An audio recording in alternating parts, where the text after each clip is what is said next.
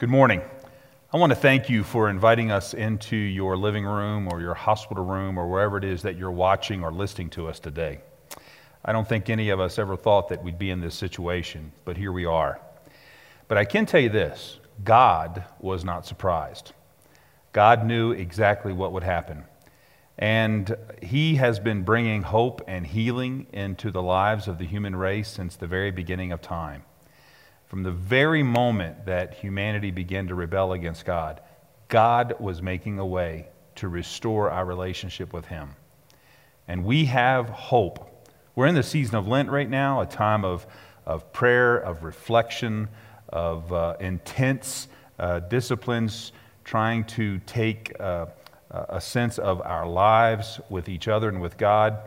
I didn't think any of us would ever be in this kind of intense reflection. We have nothing but time to reflect. And yet, in the midst of this, we are also remembering we're on our way to Easter. We're on our way to Resurrection Sunday, just like we're on our way to finally being victorious over this virus. We have the hope that someday God's kingdom of perfect peace, perfect justice, perfect wholeness, perfect health will be here, and it will be forever and ever.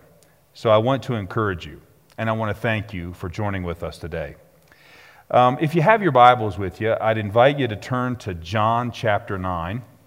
We've been in this series through Lent, looking at moments in which Jesus broke expectations in people's lives. And today, we continue in that series, and we are looking at a really long chapter. It's 41 verses. And so what I want to do is something a little bit different right now. If you are not familiar with the story of Jesus and the blind man, pause this video right now and go read John chapter 9, all of it. If you want, you can look on your Bible app if you're following along with us there, and you can find a link to that, any version that you want, just so that you're familiar with the story. If you don't want to do that and you want to keep listening, that's fine. I'm going to be doing something a little bit different today. Instead of reading it all, I'm going to just sort of summarize it as we go, pulling out specific verses. So if you found John chapter 9, beginning in verse 1. So what we have here is we have Jesus, and He's walking along with His disciples. And His disciples see this man who was born blind. And they ask Him a question. They say in verse 2, "Rabbi, who sinned, this man or his parents, that he was born blind?" Now, in the time of Christ, and probably with some folks even today, the understanding of why bad things happened, or why there was things like blindness, or being lame, or plague, or pestilence, or viruses, was because of sin. The ancients believed that it was either the sin of the individual, or it could have been the sin of the parents, or in some cases it could even be the sin of the nation. And that when things were done that were not pleasing to the gods, or to the one true God with regard to the Jewish people, certain bad things would happen. As a matter of fact, this was such a poignant part of the culture in that day that they would even shun people who were dealing with sickness or disease or things like blindness or being lame, because they believed that those folks obviously had done something wrong, they had something coming to them, and for them to show any compassion to people like that could actually get in the way of God's punishing them or chastening them. And so, unlike today in our own culture, hopefully in most areas, there wasn't a sense of concern. We don't want to be around these kinds of people. We shun them. They are out of our relationship. We are socially distancing ourselves from people who struggle with this kind of brokenness. About the year 2000, there was a Harvard professor named Robert Putnam, and he wrote a book entitled Bowling Alone. The first sentence of his book I want to read to you. "No one is left from the Glen Valley, Pennsylvania Bridge Club who can tell us precisely when or why the group ever broke up. even though its 40-odd members were playing regularly since 1990.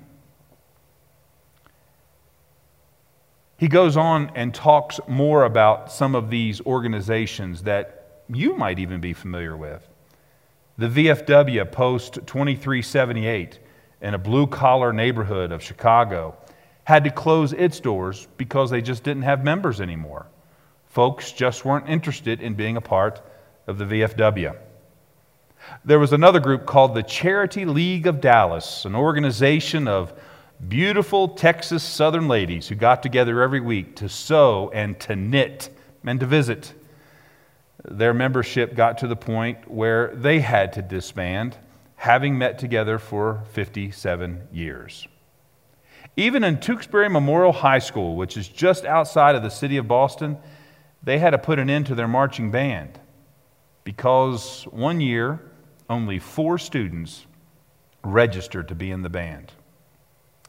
Putnam mourns this trend, and he identifies in his book this concept called social capital.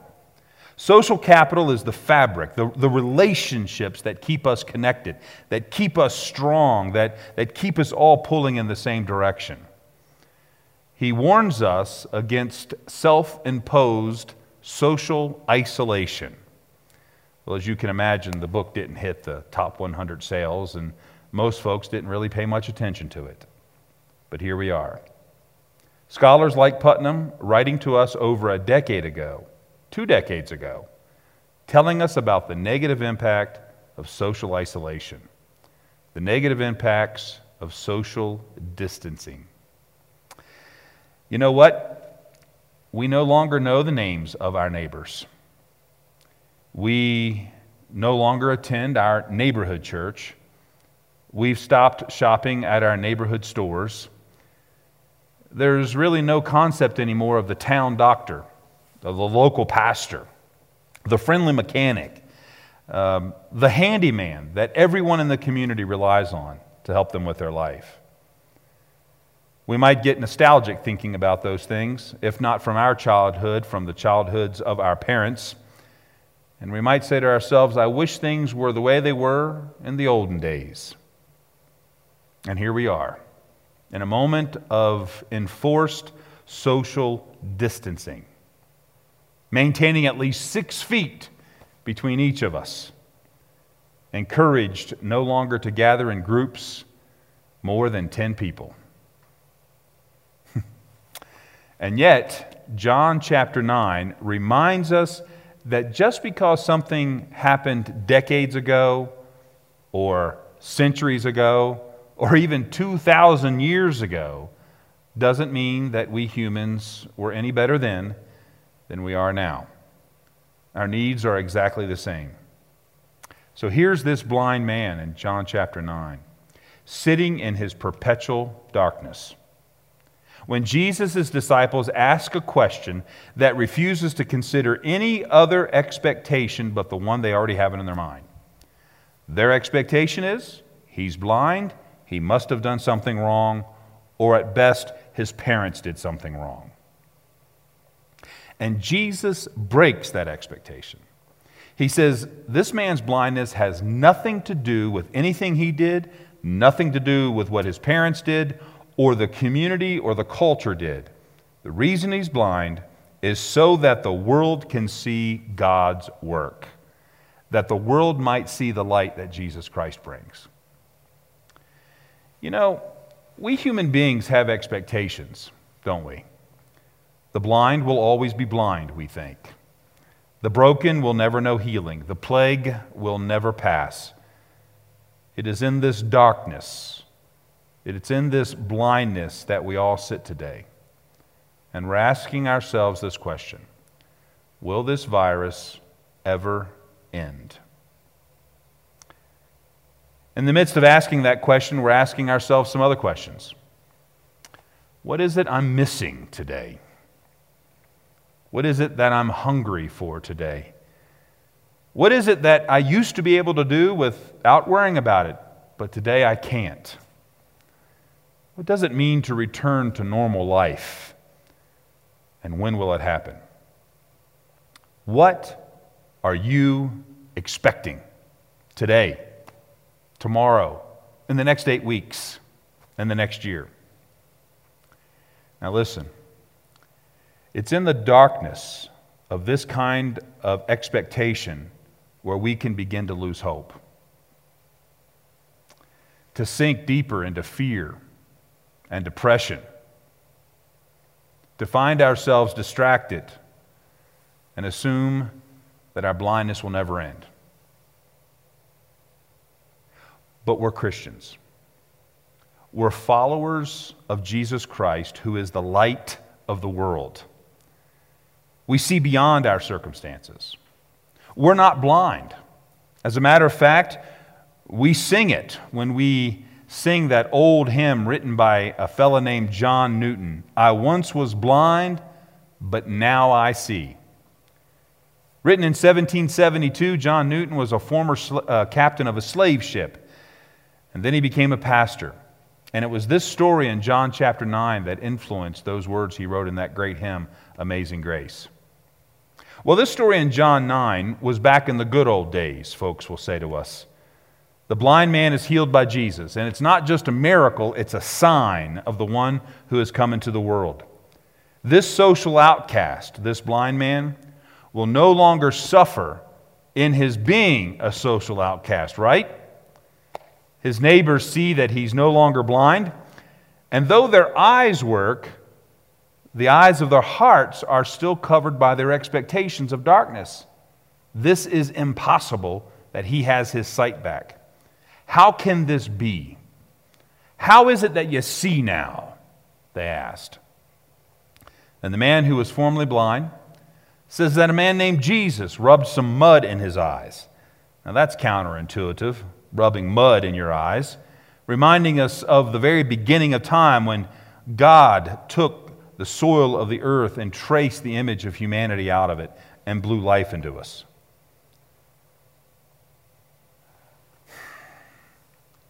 Isn't it frustrating when even the neighbors of this man can't get what happened to them? They can't bear it. They don't like not having their expectations fulfilled. This man was once isolated because of his blindness. And now, this man's going to find himself isolated because he can see. That's just not fair. In verse 13 of John chapter 9, if you look at that with me, the Pharisees hear of this sign. And they, knowing that this miracle occurred on the Sabbath, have their own expectations. You might remember in previous messages we've talked about how the Pharisees were so intent that folks follow the law that they added a bunch of other laws called the Pharisaic laws to help folks follow these laws. And there was one law that they had written, that they had added to God's invitation to rest on the Sabbath, that prohibited people from kneading dough, taking flour and water and putting it together. And even though Jesus didn't technically use dough and water, they used the charge of him taking mud and water and accused him of violating their laws. How can a person from God break the law? That's not how life works. Instead of celebrating with this man who was brought back into the community, instead of celebrating with this fellow who was blind, who had been suffering under the sentence of sinner, and now has the opportunity to come back into the community with a new life, they take this guy and they grill him. How did this happen? He tells the story again. But they can't see. The great irony, isn't it? The blind man sees, but they're the ones who are blind. So the Pharisees call his parents in verse 18. If you look there with me. And they ask the parents, was he really blind since birth? And in verse 20, his parents answered, we know that this is our son, and that he was born blind. But how he now sees, we do not know, nor do we know who opened his eyes. Ask him. He's of age. Now, this is astonishing. Why is it astonishing? Well, we see in verse 22. You think about this with your own parents or with your own children. His parents said these things because they feared the Jews. For the Jews had already agreed that if anyone should confess Jesus to be the Christ, he was to be put out of the synagogue. His parents were afraid of the sentence of social isolation. They were afraid of being socially distanced from their friends, so much so that they threw their own son under a bus. The Pharisees, having heard this, call the man back. And this time, our precocious blind man who now sees brings a little bit of humor with him. They grill him again. How could this be? How is it that you can see? This is just not possible. And the man says, look, I don't know who this Jesus is. I just know that I was once blind and now I see. And the Pharisees, angered now at this revelation, accuse him of being a disciple. And the man says to these Pharisees, maybe you want to be his disciples too. You got to be careful with these kinds of conversations. Look at verse 34. It's the hardest verse in the whole chapter. The Pharisees say to this man, who has been struggling to enjoy his new lease on life, and they say to him, you were born in utter sin, and would you teach us? And then the text says, and they cast him out.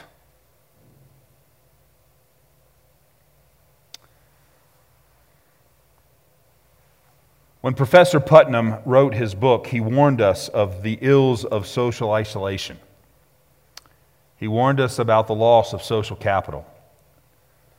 The blind man who now sees probably sat in darkness before he was healed and dreamt of the possibilities of what life might be like if he was able to see. He probably thought about what it might be like to live not branded as a sinner, how he could enjoy the community, how he could be welcomed, how he could be loved. And then when his prayers are answered, when he's healed, when he's forgiven, when he can see so clearly, he sees not the light of the sun or the light of the lamp. He sees the darkness of human beings who refuse to allow Christ to break their expectations. In this darkness, he's not welcomed. In this darkness, he is isolated yet again. Now, I know for some of you this has been a painful 2 weeks. The experts tell us that this could go on for several more weeks. Some have even suggested months, and a recent federal report say that this could go on for 18 months. The first plague, when it hit Europe in the 14th century, lasted 4 years. 4 more great pandemics would hit Western civilization after that, and the plague would pop up again and again for the next 200 years. I don't know about you, I'll take 18 months over 4 years any day of the week. Friends of ours in our own neighborhood where we live have joked with us that for them, other than not being able to go shopping when they want or being able to go to the office, life hasn't changed much. That sort of hit me.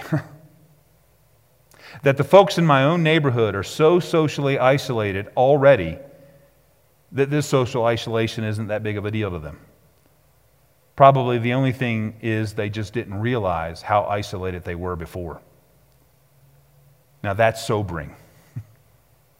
For some of us, we have been deprived of gathering with our church family, our friends, our small groups, our Bible studies. And here at South Sub, we're making plans to try to restore to a new normalcy our life together using technology, like this today. Looking at ways to meet online in video conferencing, social media, our website. It won't be the same, but for me, what has been most enlightening is that for many in my own neighborhood, like this blind man, life hasn't really changed all that much. They are still lonely. They are still isolated. And like that blind man who now sees, the only thing different is that they now see clearly their isolation, which is even more crushing. This, my friend, is an opportunity. It's not a plague. It is an awakening. It is not a sentence of depression. It is our chance to see clearly things that we once took for granted, expectations that we carelessly accepted as a part of our life before. Refusing to see how isolated we were as a people before, as a nation, as a culture, as a world. We depended on our supply chains from China, but we never thought about the person in the factory. We depended on the truck drivers who delivered our material goods and future purchases, but we never thought much about the working poor who spent the early dawn hours stocking the shelves while we slept expectantly of our normal day.